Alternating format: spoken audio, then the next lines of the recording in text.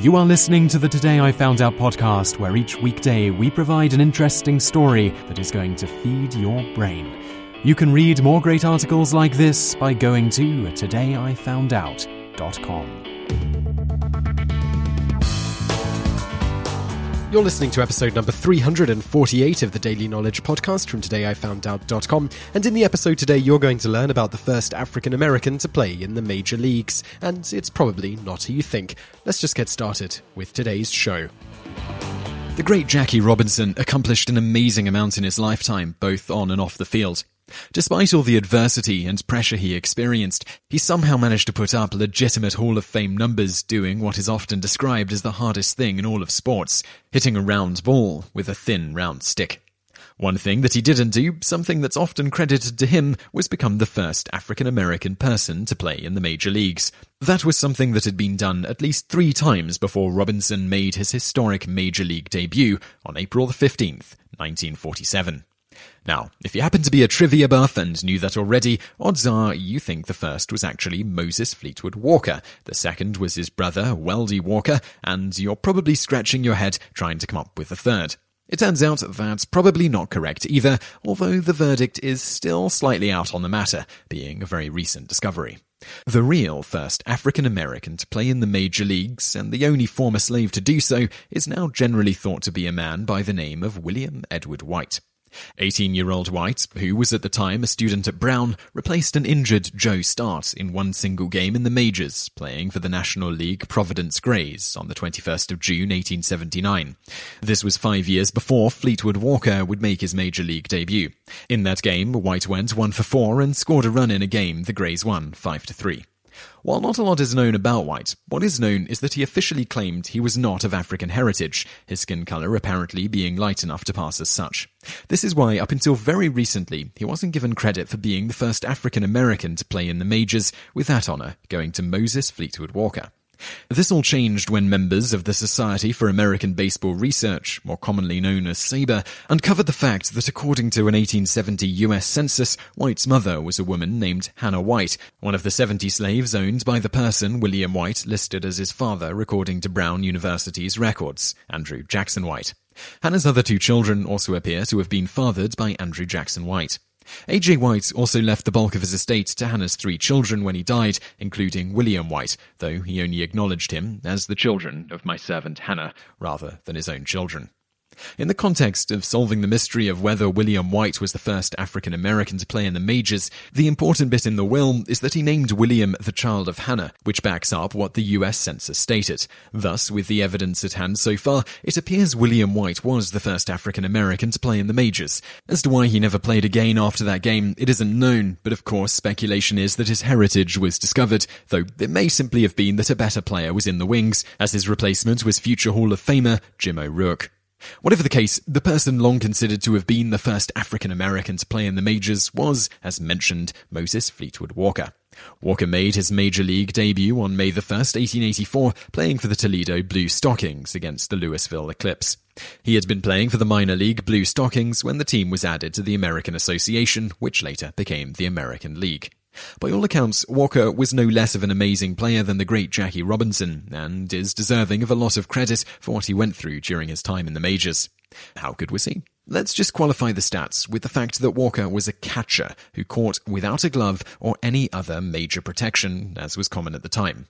Needless to say, catchers of the day were incredibly injury-prone and rarely did well offensively because of the beating they took behind the plate.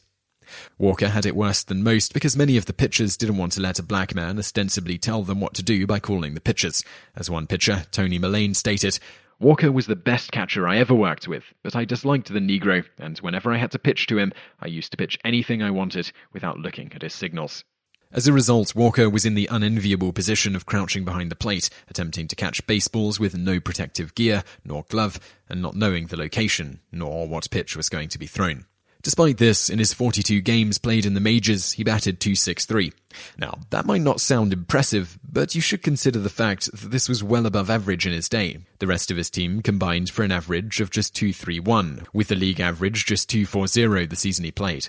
Further, his catchers took an incredible beating, and still do today, though to a drastically lesser extent. Most catchers typically batted between 100 and 200 in his day.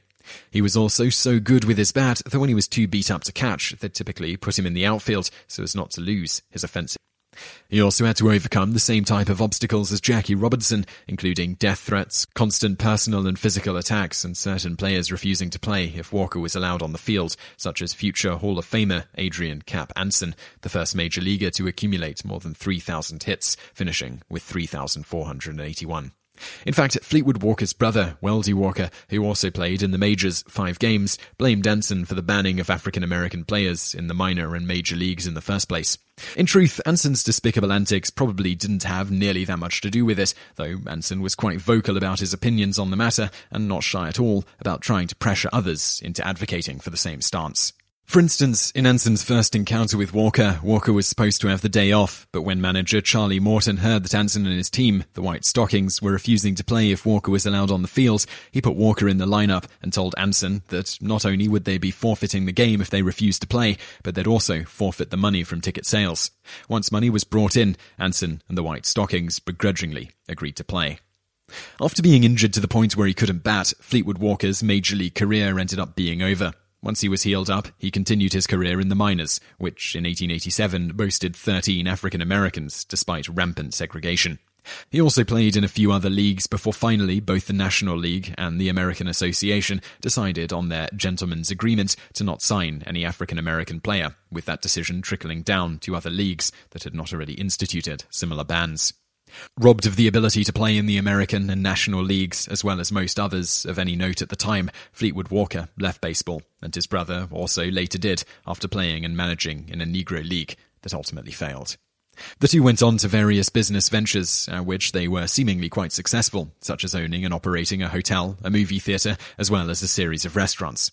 Fleetwood Walker even attempted to get patents on a few different pieces of equipment he invented for showing moving pictures. He also held a patent for a certain type of exploding artillery shell. The two also became involved in politics, with Weldie Walker serving on the executive committee of the Negro Protective Party, which was formed in response to the government turning a blind eye on the frequent lynchings that occurred at the time. The two also owned and operated a newspaper, The Equator. And now for today's bonus facts. While on the whole, the Walker brothers did quite well for themselves financially in their lives after baseball, particularly considering the racial obstacles they had to deal with at the time, Fleetwood Walker was once attacked by a group of white men. During the ensuing melee, Walker killed one of the men, Patrick Murray. The remaining attackers attempted to kill Walker, but he escaped, though he was later arrested and imprisoned. Somewhat surprisingly, given the attitudes at the time, on June 3, 1891, at the conclusion of his trial, a jury of all white men acquitted Walker on all charges. After the trial, Walker became convinced that black people would never be accepted in the United States, and he and his brother began heavily advocating that all black people of African heritage return to Africa. Walker even published a book on the issue, Home Colony, a treatise on the past, present, and future of the Negro race in America. This Back to Africa stance is, in a small part, why popular history has mostly swept Fleetwood Walker and his accomplishments under the rug. Bonus fact 2. During one baseball game in college played in Kentucky, Fleetwood Walker at first had to sit out because the other team refused to play him if he was on the field. However, the crowd was having none of this, as his replacement catcher was awful compared to Walker. The crowd's continued chanting for Walker ultimately forced the other team to allow him to play. You just listened to an episode of the Today I Found Out Daily podcast. Tune in every weekday for another great episode, or find more articles at todayifoundout.com.